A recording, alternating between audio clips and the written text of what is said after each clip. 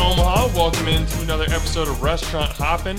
Bringing you a little double team special today. We got a couple chefs from Kitchen Table, Dan Whalen and Moses Mosley. Guys, welcome to the show. Thanks, man. Thanks for having us. All right, just so listeners can kind of identify voices and everything, would you guys mind introducing yourselves one by one? Yeah, I'm Moses. I'm Dan. Yeah. There it is. Now we know voices. Okay, so I want to talk to you guys about your careers, about what it's like to work at Kitchen Table, about all the cool things you guys are doing there.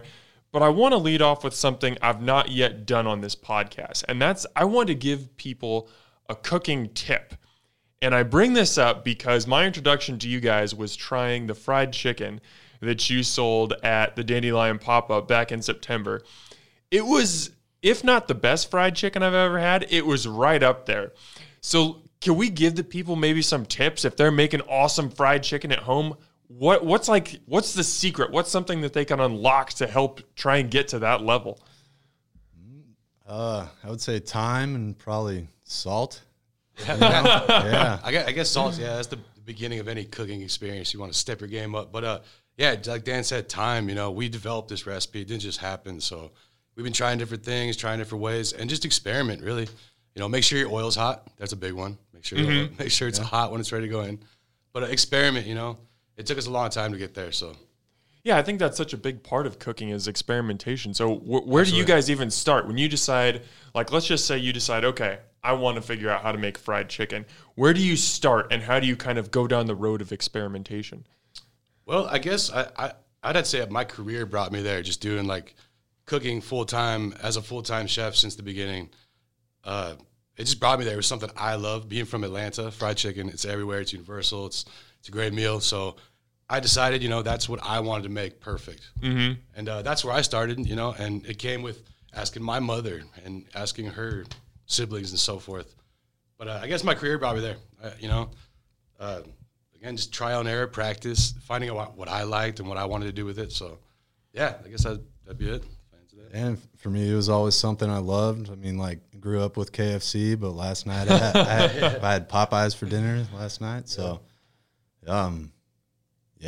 just really enjoy it. And there's definitely no hate in the game. I don't hate anybody else's fried chicken. I love for sure just fried chicken everywhere. So it's really hard to screw up fried chicken. There are obviously different levels of it, but even the lowest level, fried chicken is just inherently delicious. Exactly. and I equate it to barbecue. I've had a lot of barbecue in my experience. It's always the best fried chicken is the fried chicken you had the best experience with. So right. It was probably with family. It could have been a bucket of KFC or some stuff, you were fortunate to have from your aunt or your mother. So again, just best situation. That's always the best, Now, where did the inspiration come to pair that with that garlic honey? Because the fried chicken on its own was fantastic, but then you added that garlic honey, and it just it was a perfect salty sweet combo, I thought. Totally. That's something we've been doing on the Debo, which is a sandwich that I kind of have my namesake after, with English muffin, 2 fried eggs, garlic honey, and hot sauce. I think for the longest time, that's how I've been having my fried chicken is with some honey and hot sauce, and the garlic really set it apart for sure. All right, so now that we've got a little bit of introduction here, I kind of want to set the stage a little bit further as we kind of get into you guys' careers. Obviously, Colin and Jess Duggan own Kitchen Table. Yeah. So can you for the listeners, lay out the structure of the Kitchen Table kitchen and kind of where you guys fit into that? Yeah.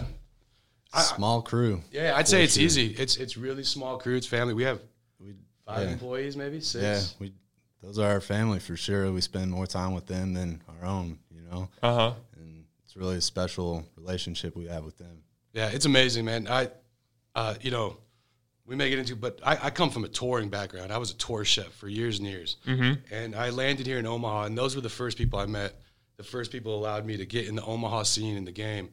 And I just fell in love. I've been there for 4 years now, and it's my favorite spot. We don't take any shortcuts, even with the pandemic happening. Mm-hmm. Everything is from scratch all the time. Mm-hmm. And that's our bread. We make our own, I tell people, we make our own ketchup, because we do. That's wild, right? We make our own ketchup. We have to. So, that's what I love about it. And again, like I said, it's simple, our relationship. We go to work pretty much every day. They come in pretty much every day. Yeah. I wouldn't say pretty much. They live upstairs. They're there every day. They have to be. Working in their basement. It's cool. And we collab on everything. Especially the last couple months, we've set it apart by with everything going on. We're like, well, let's dig in it. Let's go into our bag a little bit. Let's everybody have a little influence. So we're doing these little bi-weekly pop-ups within the restaurant. And it's been fantastic. It's been a lot of fun. Yeah, so each week we'll kind of delve into something different. And this week we did, I guess you would call it our greatest hits. And so, again, we had our fried chicken on there. We've been making these things called Zarbins, we call it now. Yeah.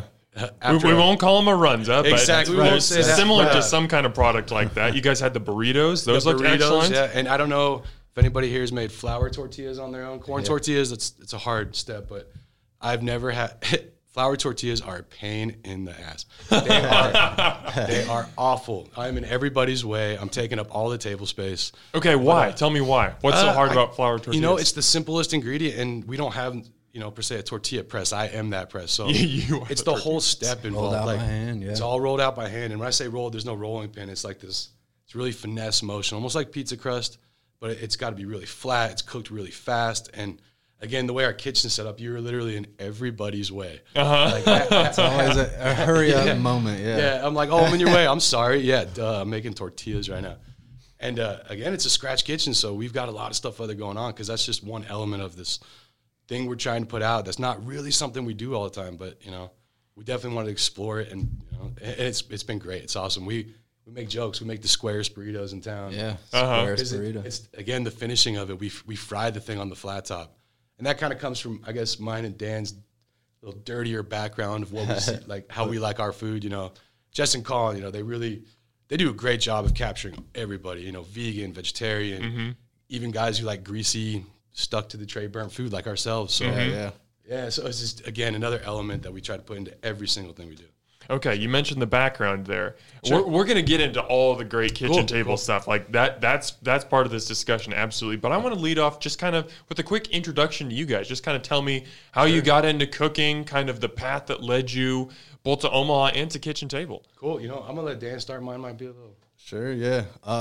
For me, it was following a passion, I didn't start in a kitchen per se. I did it kind of through college a little bit, but after that, after I graduated, I went and worked at Nebraska Furniture Mart for years, and it's a great place to work. It wasn't for me, so I decided to go into the kitchen, and Colin and Jess put me in a position to grow and succeed. I've been there for almost 5 years now, and it's been great. So wait, how does that progression happen, where you're working at Nebraska Furniture Mart, all of a sudden you're just in this kitchen with these people? Did they just find you, or did you find them? How'd that work? Yeah, Craigslist, actually. I was looking to get back in the kitchen. I wasn't, so I balanced 2 jobs at the time. I was washing dishes and doing prep work for them.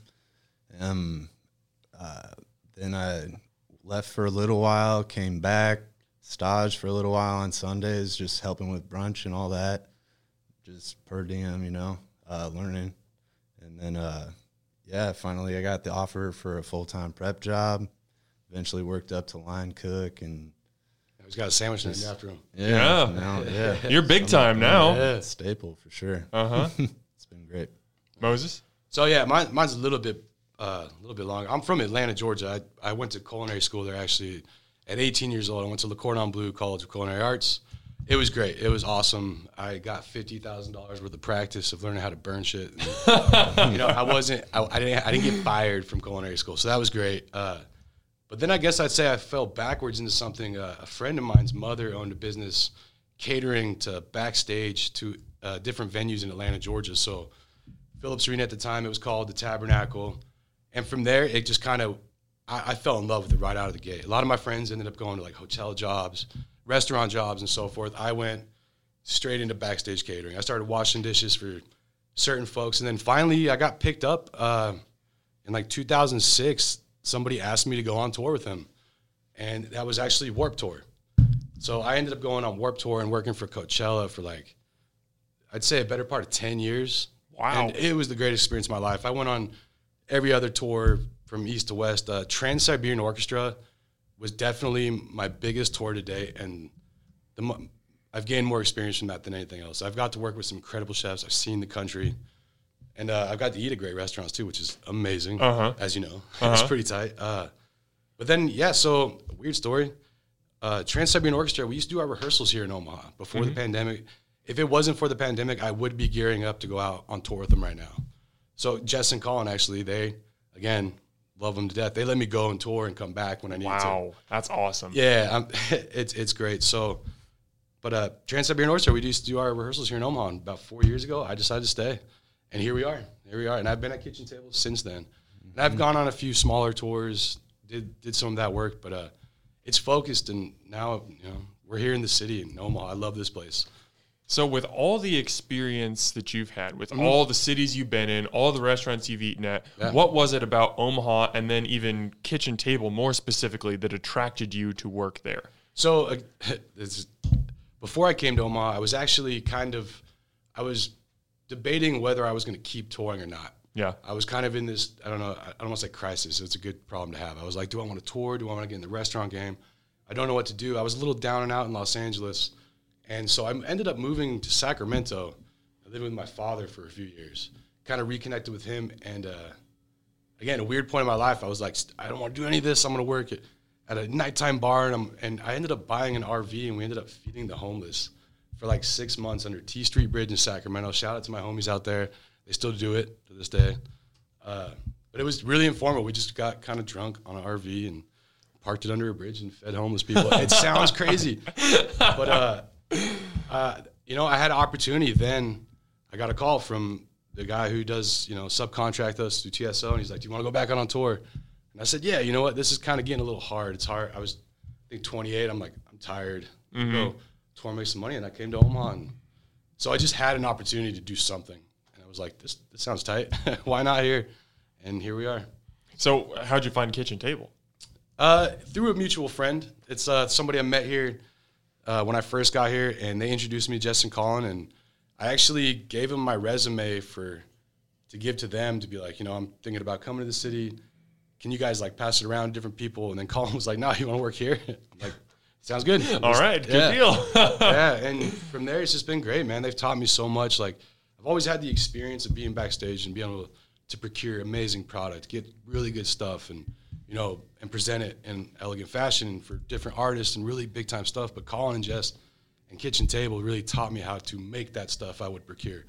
Breads, cured stuff, meats, anything that I would be like, I got to go to this great grocery store to go buy this great product. Instead, it was, you can make it let's yourself. Make it. Yeah. If we can't, let's figure it out. So that's I guess that's what hooked me and kept me here, and just the great relationship. They've taken care of all of us and everybody who works there, to be honest. Gotcha. So it's awesome, and it's in a great part of town. I like the scene. Gotta love downtown Omaha. Yeah.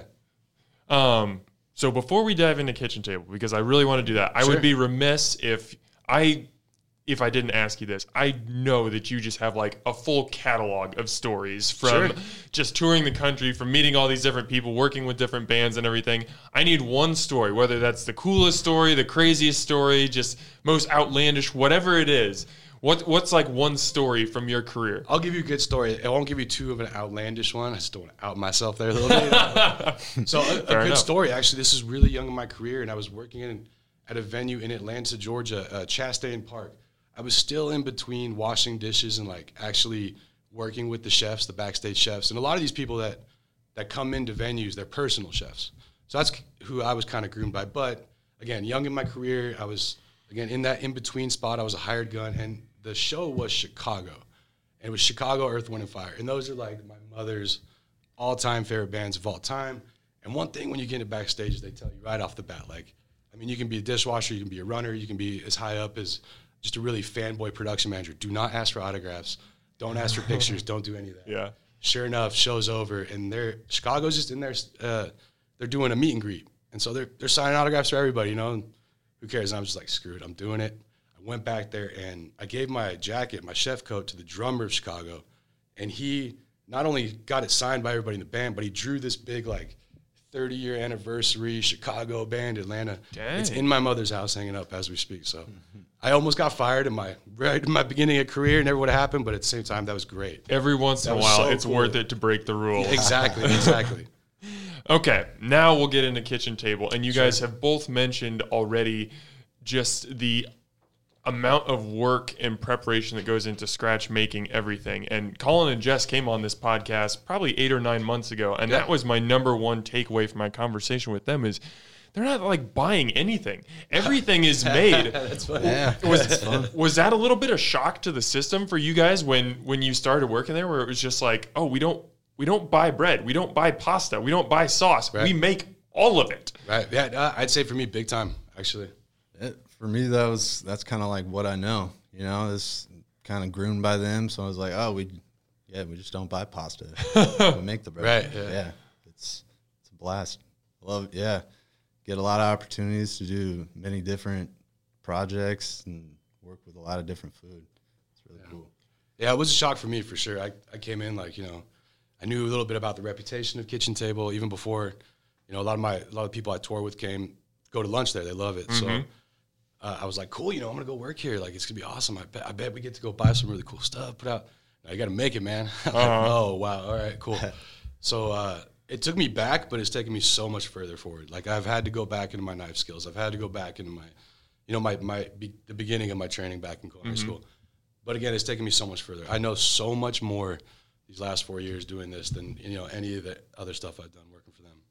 That actually plays into what I wanted to ask next is like, how does just starting from the basics like that, how much does that help you improve as a cook or a chef where you have that basic understanding and everything can build off of that? Yeah, always tasting your food. You gotta notice the progressions and taste your food. Yeah, finding the pitfalls within everything too. It's not like we make everything from scratch and it all comes out perfect. That happened. That's the greatest part is learning. The next thing, the next part of it. We've actually played with a lot of the bread that we've developed, Kitchen Table developed at the beginning, most recently because I guess you would say somewhat of the pandemic. We've had a little more time, but we've started playing with some of that stuff, and not always a positive thing, but we've succeeded in a few different things that we had right off the bat, and now. And what's great is I get to grow with Jess and Colin too, and I would say they feel the same too. Like we keep bouncing off, and I think we've all come a really long way too. Not just me and Dan, just everybody in the restaurant too, and finding us a little more. So it's been incredible. Now, Moses, you mentioned the flour tortillas. Was there anything else between you guys that was really difficult to get down at first? Like maybe you haven't mastered now, but at the beginning it was just like, man, I cannot get this one item. Breaking down chickens, I think, was training wheels lesson for me, but now it can't slow me down. That's a good one. The trout, breaking down trouts. For chefs listening, a J cut on a trout is not the easiest thing in the world. It is really hard, actually. But what's a J cut for those of us who have no idea? Yeah, so it's just a specific type of way to break down a fish, and it's usually used on cod, much bigger fish. But we're working with these really delicate little steelhead trouts that we get, and and learning that cut and always timing ourselves. I mean, we'd get to the point where we're racing each other on it. Right. Yeah. I haven't beaten Dan on that yet, but I would say that was a big pain. But now it's kind of a labor of love. Like once we get them, they're so special. Like we have to do that. And the reason we do that cut specifically is to maximize the content of what we get after we smoke it. Mm-hmm. So it's basically deboning the whole fish with leaving it intact. Mm-hmm. So there's no flaying it. We don't take it off the spine or anything. So it's really hard, but again, it's a labor of love. Right. Now, you guys mentioned near the beginning of this podcast how there's really a familial atmosphere at Kitchen Table. Can you kind of go in a little bit deeper on that and explain to me why you feel that way? Sure. I'll even start this one. So, one big thing for me and Dan, we've been trying to start for it's been about a year now, and we've started getting a little more traction. We're trying to get our own thing together. We're trying to, the fried chicken pop-up is almost a precursor to what we're doing, and we're doing another one, of course. We'll talk about that, but we're trying to get our own thing going, and it's not something deterred by Justin Call. In fact, they've probably done more to help us, teach us, guide us, and to get us to that point, and even to where we are right now to do that. So that's the big time familiar. There's no, hey, they're not like, you can't do that. You got to work here. There's more stuff to do here. No, they know how much work and love we put into it and how much we cherish their input. So they've definitely they're with us on this. They're pumping us up. They're getting us to it. So, yeah. Yeah, it's from the front of house to the back house, we're all tight, close family for sure. We see Drink them together. Yeah, break bread together for sure. Yeah. How does that familial atmosphere encourage you to do your best work, especially now amongst the pandemic? Like, these are trying times. This is not easy. And you guys are still cranking out scratch-made stuff. You're still coming up with new menus, every other week. Like, how does that familial atmosphere inspire you to keep going? I'm trying to impress the people that I work with, I'm try my food, I think that bond just like leads to greater things like every day. Mm-hmm. Yeah, no, definitely. And, and because of the pandemic, we are such a tight-knit family. Nobody's, you're always within the walls. Like, you don't have to worry about it. If you're having a bad time, we always pick each other up. And, again, we like to impress each other more than anybody else because a lot of times faceless, it's to-go stuff or these dinner packages. I really want to impress this guy because I know that person on the other end is going to be super stoked. I liked it. I really liked, showing Colin up. I love showing. So it's like a friendly competition in the kitchen. Yeah. No, and he gets us, man, pretty much all the time. But there's those few times where it's like, yes, nailed it. got you. Right. Yeah, it's like beating dad one-on-one in basketball. And he couldn't be more proud, that we got him on that. So, I even say, examples of bread lately, this buns. Yeah, our whole development of our best hamburger bun. Mm-hmm. I don't want to say I had input. I mean, he definitely did all the calculations and formulas to get it right. But we've introduced this new cooking style into our breads. Even I looked up one time how to make Popeye's chicken buns, and it turns out part of it is a tangzong. So something we've been playing with on a lot of our breads, and we actually use it in our rye now. Just kind of change the hydration of the flour, and it creates this. And I couldn't pronounce really it. Nice texture. I couldn't pronounce it, so I came to work one day and asked Colin, "Hey, what's a Tarzan bread?" He's like, "Tarzan bread." Tangzong. He's like, "Yeah, that's it." So again, it's like cooking part of your bread before we even mix, and it creates a really soft structure. It's like Japanese milk bread. Mm-hmm. We developed a vegan version of it for our buns though, and they're top notch. They're pretty awesome. Now I know that working in restaurants and working in kitchens, it's not an easy life. It's a lot of long hours. It's a lot of sacrificing time with family, time with friends. Like, it's tough to do. How much does it help you to, embrace that lifestyle when you have bosses and coworkers who are like, okay, yes, this is my product, but I encourage you to find ways to make it better. Or you look on the menu and you can see there's Debo's hot sauce. There's Moses's buttermilk biscuits, Like, you guys' names are on the menu. That means something. How much does it, obviously it's hard to live that lifestyle, but when you have someone who's really empowering you and encouraging you, how much does that help? It's incredible. It's super encouraging, Yeah, I think that even hits home a lot more now that you've mentioned that, or pass that on. But yeah, that's true. It's way cool.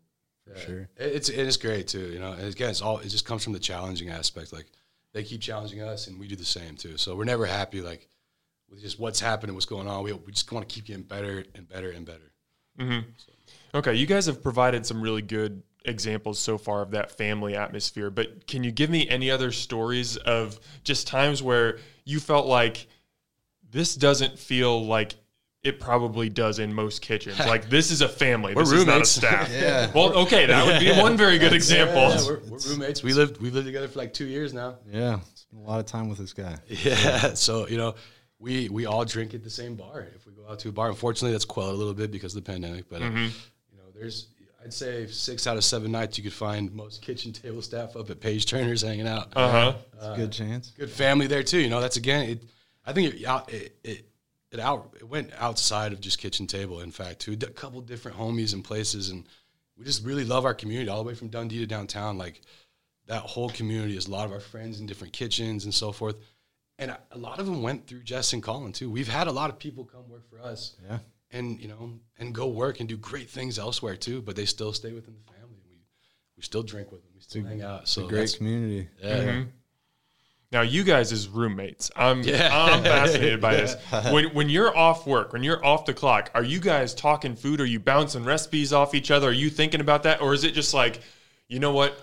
I've had enough of food for today. I spent all day rolling out tortillas. Like, I'm done. We need to talk about something else. I'd say on beer 1, we don't want to talk about it. But on beer 2, we're kind of like, dude, do you remember today when I overcooked cooked that thing. That one. Let's try the top of it this time, but let's turn it down. You know, it gets into that all the time without fail. Like we couldn't stop it if we tried. It's not even worth saying, hey, let's not talk about work here.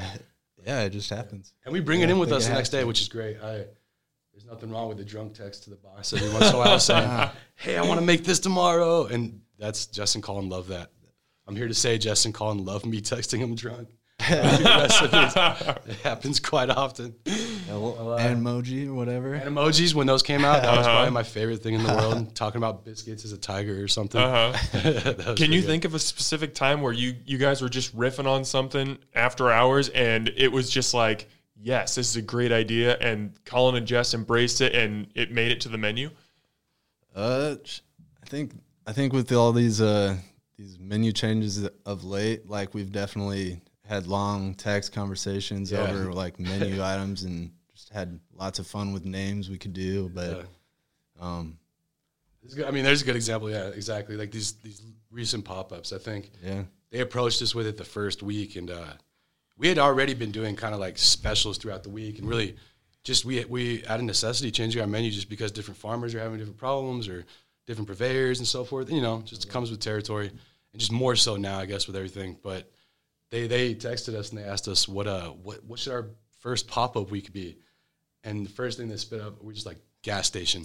We were like, we want fried chicken and burritos and biscuits. They said no. Now the greatest hits this week happened to be somewhat of a gas station week. Yeah, but no, it's great. They you know, but they allowed us to do that, so we were able to sneak one in every week or so. And the fried chicken, you know, and I wouldn't say they were super stoked about it before, but the fried chicken has become like collaboration between all of us again too. It wasn't just me and this guy. Like, you know, Colin really helped us out with that and developed a recipe. And we had kind of one of those oh wow moments, and that was pickling the fried chicken. That's something we do, and we pickle it before we do anything. So instead of just a simple brine or a buttermilk marinade, we actually pickle it for a certain amount of time. You can't do it too long, but we do it for a little bit and then start our buttermilk brine and so forth. But that was one of those oh no moments, and that was Colin, man, just helping us out. So what does pickling do to the chicken? How is that a game changer? It totally changes the flavor profile. I think tenderizes it and seasons it throughout, and really leads to a great piece of chicken. Yeah, we don't really serve pickles with our chicken. Our chicken is the pickle. You know? So, and you got to watch it too. And that was again a development issue. It was like, how can we pickle this chicken without it getting mealy or getting overdone or just too much going on? And you know, that took trial and error. Yeah. First time we did it, we had some pickly chicken. It was different, but it took some development. But man, it's come along. And I guess I say that's an example. It wasn't necessarily like let's do this, but let's perfect this. And that's what we always get from Jess and Colin. It's not like let's just go on a whim and do it. It's like let's perfect this, and let's kill it. So that's awesome. Now we've mentioned a couple times the menu pop-up series that you guys have been doing, and I feel like, you know, every restaurant in this pandemic has had to kind of throw things against the wall, try and figure out what sticks, what's going to be successful, what will the public embrace. And I feel like this pop-up series has been something that's really worked for you guys. Well, I guess, first of all, to give people some more examples of pop-ups that you guys have done. You guys have done, like you mentioned, the Summer's Greatest Hits. You had a Southern style 2 weeks. You had a Fiesta couple weeks.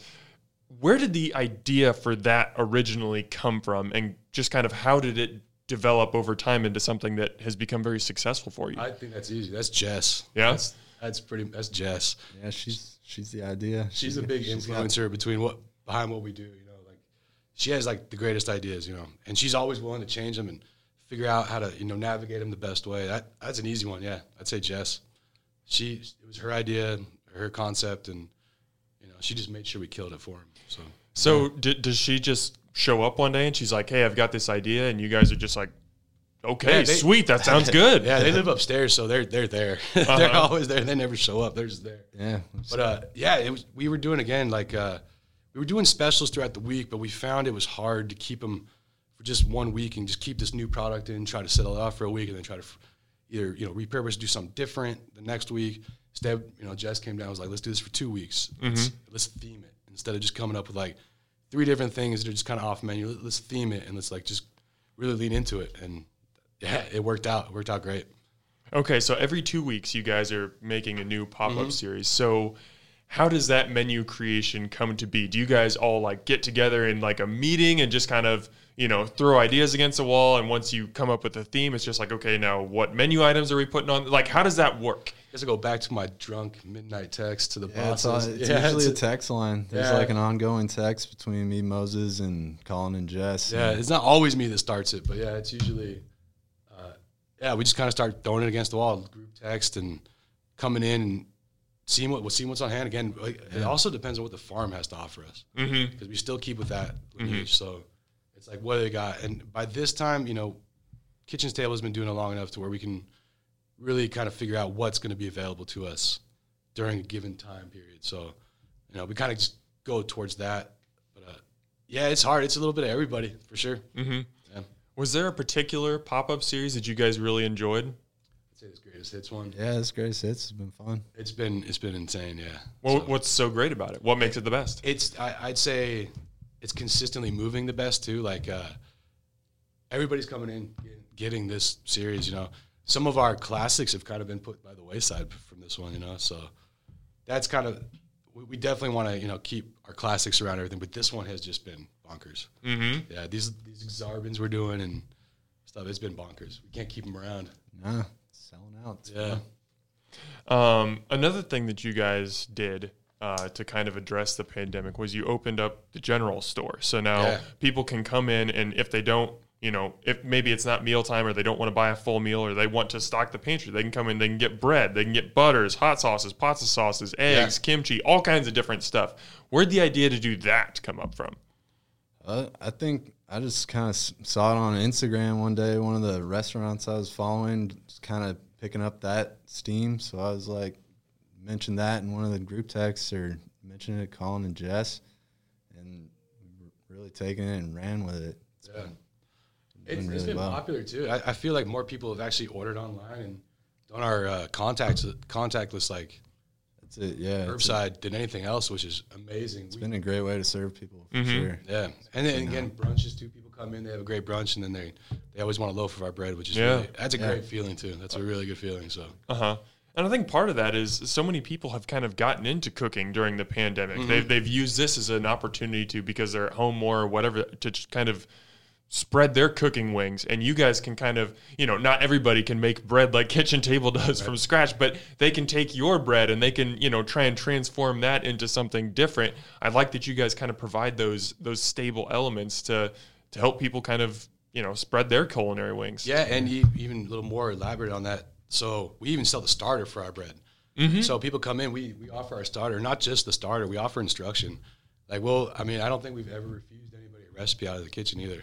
That's amazing. Like, we give them the recipe, and with a little bit of instruction, we'd love to see people do that, try our stuff. Because, again, a lot of our stuff isn't really outlandish. It is classic things that people just forgot how to make throughout the years. I take it back to ketchup. We make our own ketchup. It's like, we can't even buy a bottle of ketchup at our restaurant. So, we always offer instruction. We love it. We've had people come in, try to learn from us and see what we kind of do. So that's great. I love that as well. Now, you guys mentioned earlier, that you're kind of looking to kind of go off on your own and start your own thing. And I don't know, I'd never heard of this before, so I'm not sure where you guys are in that process. I'm not sure how much you want to divulge right now. Maybe not any at all.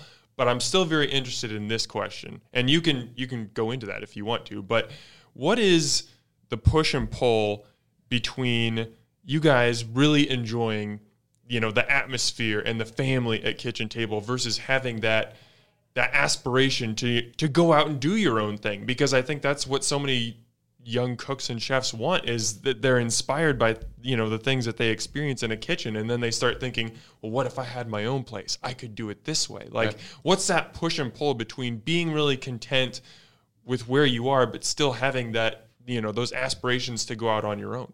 Yeah. And I'd be lying if it wasn't like, it's hard to see, anybody, like, they're going to go do their own thing. It doesn't necessarily mean we're not going to be there, but, you always, that's the elephant in the room. Like, you can't stop. But there wouldn't be no Kitchen Table unless Jess and Colin were like, hey, we're going to go start our own thing. Yeah, exactly. So, and that's the big thing. And I think they're smart enough, and they've been around it too much to not be like, that's an achievable goal, guys. Like, you got this. And again, we've been so family oriented there. I think they're more excited for us and pushing us, and we can't do it without Kitchen Table. Like, you know, if we were just working Kitchen Table, it was nothing. We weren't trying our hearts out, then it wouldn't be a viable, you know, opportunity for us. But we think we are that good. We've been taught we are. I mean, yeah, to go with the family theme, like you just want to make mom and dad proud. There you go. I didn't want to, yeah, right.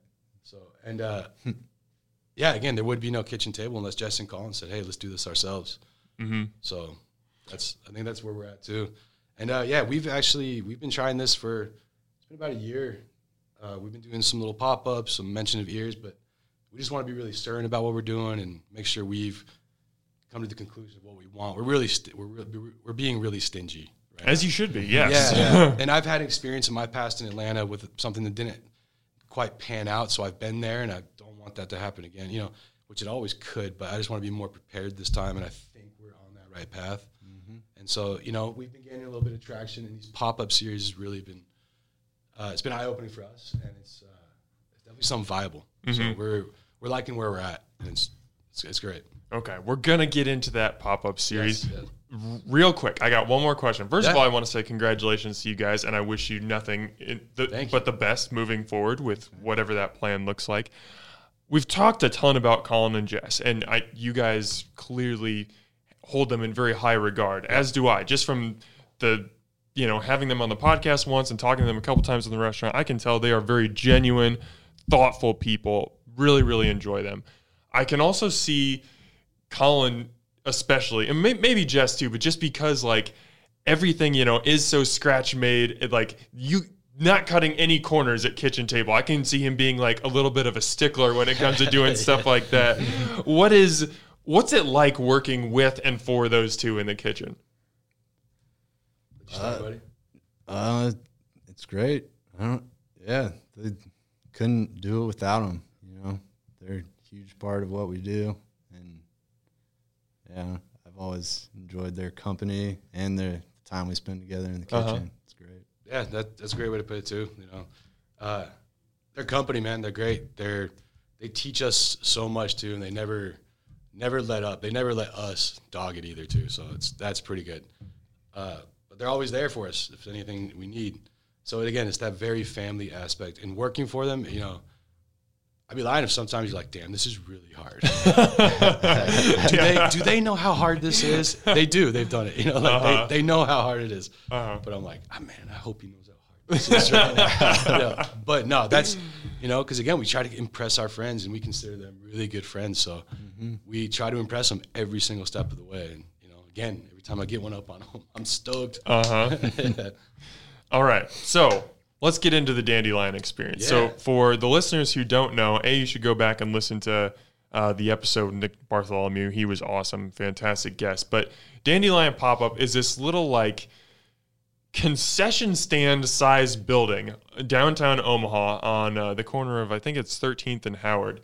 And every week, I guess it's even more than every week now, but at least every Friday for lunch, they host different chefs or cooks from around Omaha and basically just let them come in, create a small menu of 5 to 6, 7 items, whatever it is, on their own, and then just sell for a couple hours for lunch on Friday. So on September 11th, you guys came in. We mentioned the fried chicken that you did. You also made chess pie. You had some tofu. You did the Fruit Loop kettle chips. Yep. Just overall, what was that experience like for you? That was great. It was a lot of work. Yeah. It was great. I had a blast doing it. Met some cool people and got to reach out to the community in a different way we hadn't done before. And and with everything we're trying to do too, it was eye-opening for sure. You know? It was eye-opening. Nick gave us a real shot to just get in there and kick butt, and I feel like we did. We came into this so prepared. Again, we do have aspirations, so we didn't take it lightly whatsoever. And in the same token, Jess and Colin didn't take it lightly on our behalf either. They really helped us with this. They got us in touch with Plum Creek Farms, where we got our chicken Best from. Chicken. Yeah. You know, that tofu recipe was actually Jess's recipe. That's Jess. Again, they just helped us out big time. And Nick was so helpful. You know, like he got us that spot and, you know, our showcase for a few hours. And he killed it too. Nick's great. He's out there. If you go there, you'll see Nick yelling at you trying to. He's there every week. Yeah, he'll get you something. Don't worry. He's great. But yeah, we're going to be doing our next one on Halloween this year. And we're actually going to do it at nighttime. So we're going to be 5 to sell out, and we're just going to do something a little bit different. Our menu changed a touch. We simplified a little bit, and one of the things we're going to be doing is our Bluto sandwich. Whoa. It's named after an arch nemesis of somebody, Popeye. So Yeah. it might be, it's going to be a good sandwich. And we're going to, again, make the brioche buns from scratch. The chicken will be pickled. It's all going to be from scratch again, too. We're going to Debo fries and some banana pudding. Wow. Yeah. Okay, people. So when you get done with your trick-or-treating on Halloween, or before you do your trick-or-treating, get some energy for trick-or-treating. Warm up there. Yeah, get down to Dandelion and get some fried chicken sandwiches. Sounds delicious. It's going to be great. And again, we can't thank Nick enough, too. And it's been great, the whole experience. Mm-hmm. So how did you guys get into that experience? Did you approach Nick, or did he come to you? Did Jess and Colin come to you and be like, hey, this would be a cool opportunity? How did that start? I think Nick reached out to Colin and was asking if he knew anyone who'd be interested in getting into his pop-up series, and we jumped on that as soon as we could. Colin knew what we're trying to do, so he threw it our way. And but at the same time, he let us put Kitchen Table's name on it too. So he made sure we held it to a higher standard too. Mm-hmm. That was the big thing. But he let us use the name, and Colin, Nick. I guess Colin and Nick have known each other too for a while, so that's great. So when you guys agreed to do it, did you know right off the bat that fried chicken was going to be the headliner, or did you have to? Okay, yes, you knew. That was the easy part. Yeah. Again, coming up with the quantities and how much and what procedure we're going to do and what sides we're going to accompany with it, that was the harder part. And again, we came in prepared like some Boy Scouts. We left nothing to chance. We were ready for this one. So, and we're going to be just as ready for the next one. I was going to say, how was the lead up to service? Was it stressful? Was it like, what was that like? Yeah, a lot of running around. Most of our food wasn't in the one location in the morning, so it was a little back and forth. A little bit of adrenaline for sure. Mm-hmm. And it was a rush. We were stoked. We were excited. Mm-hmm. So it was definitely like fun. We had a great time. Yeah. We even brought one of my chef friends from Kansas City down. Oh, nice. And so he toured with me on Trans-Siberian Orchestra and different stuff, and he's just in Kansas City hanging out, and we needed the hand, so he actually came and helped out a Kitchen Table for the day while we did the pop-up. So that was great too. Again, we brought in more family for an event that we were already really excited about. So. Mm-hmm. How much, especially for you guys who are thinking about, starting up your own concept, how much does just kind of a trial run like Dandelion help you guys to kind of determine what's attainable and what that future might look like? I think it's immensely important. Like, that's huge. If you have an idea, you got to make sure that idea is viable. And what's a better way than just, dipping your toe into it? Like, you can have the greatest idea all day, but if you can't sell it right or manage it right, it's not going to lead to anything fruitful. So we wanted to make sure too, the preparation also, we were very strict on, what we're buying, where we're getting our product from, making sure it's all just the right way. And is it viable at the end of the day? It turns out it was great. It was awesome. Mm-hmm. Yeah, the support chance we had. Yeah. It was a great chance, and we took advantage. It was cool. Yeah, and a lot of friends came out too, which was great. The support was amazing. So the location, can't beat it. Yeah. So we had all the friends there. So that was tight. Now, Nick, when he came on here a couple weeks ago, he said that there's always, not always, but most of the time there's a point in the service where things can really get in the weeds and things can, be looking like they're spiraling out of control. You feel like you're just barely hanging on because you're doing so much. There's so many people in line and everything. But he said there's almost always a point in the service where whoever the guest chef is, they let out like a noise whether it's like a, like a sigh or just like a woo or something. Like there's a point where they know I've got this. Right. I've got control now. Was there a moment like that for you guys? Definitely. Yeah. I think ran into a thing with the fryer and controlling temperatures, and Moses nailed it. Came out on top. The backstage catering aspect definitely gave me a lot of experience on different equipment. So I was like, all right, got this. And there was a sigh factor in it, but I think again we were just so prepared. We even expected something like that to go down. That's just like Nick was saying, it happens. Mm-hmm. So it's again, is this a viable thing we're trying to put together? Can we get in the weeds and be okay with this? And we made it out, and I'd say it was more a little sigh more than anything. There's definitely a sigh at the beginning of the hill, and then there's another one afterwards too. Oh, okay. Cool. Yeah. But we celebrated the right way, that's for sure. After it As was you all should. said and done, we celebrated the right way. Yes, For that's sure. right. So what happened with the fryer? It just the day, everything that was involved. It was kind of like a little rainy day. It was one of the first colder days of the year I can remember. And we were all set up for a really hot day out there. A fryer and propane tank running just right, and that doesn't always happen. So we had to account for that. And it's just a matter of being patient. It's hard to be patient when there's a line. And I guess that's where that side moment. There's a line of people, and you're like, all right, I got to be patient. I got to let it come up. I can't just keep putting this fryer in the weeds too. So you got to kind of bide your time. And Nick is great with the crowd, so that was really nice. So, just being patient and, staying the course. So that was it. And we came out of it. We survived. It was great. Now, obviously, you guys enjoyed it enough to sign up for a second go-around, like we mentioned on Halloween. But right after service, what was the feeling? Was it like, holy cow, thank God that's over, we're never doing that again? Or did you guys just look at each other right away? We're like, we need to do this again. That was so much fun. I think before the end of it, I even think before the end of it, we were like, yeah, I think this is Looking forward to next time. Yeah, we'll see you next time. Yeah. So that I think that was the first initial reaction to even before it was over was yes, let's do this again. That's fantastic. All right. Well, I've taken a lot of you guys' time. I thank you very much for that. I have 2 more questions for you before we get out of here. And these are things that I love to end every episode with because I just love talking to industry people about this stuff. And the first one is, what is one thing, and maybe the most important thing about the restaurant industry that people who don't work in it or people who are outside of it don't understand that you wish they did? I'd maybe say the camaraderie. Yeah. I mean, if you're in like a sports team or you're in, I don't want to equate it to like a military thing, but if you're with a lot of people, like that you have a common goal in place, you create this camaraderie. You create this community within every restaurant. And that's very evident. I think every person who works in a restaurant from Applebee's to, French Laundry, there's just camaraderie within the restaurant, within the kitchen that you won't find, I don't think, anywhere else. So, yeah, just that commitment to the course and just, I don't know, understanding moments and that they'll pass and just living. I don't know. Yeah, it's a very day-to-day industry, so, once you get past the first day, you're like, all right, this isn't so bad. In tomorrow. Let's do it again, yeah. I got to close and open. Let's go. And what is your favorite part of working in the restaurant industry? I get to have tattoos on my face now. I don't know. I guess I go back to the community sense. I feel like I've always got somebody in my back, and I'm very antsy. I need something to do all day. So I think that's my favorite part about I just need something to do all day, and I love it. I couldn't think of anything else I'd rather be doing than getting my hands dirty and playing with some food. Yeah, I love the idea of having something to do all day. I think just trying new foods and working with food. It's great. Yeah, there's never not an opportunity to learn something. That's great. And one last thing that just popped into my head before I let you guys out here.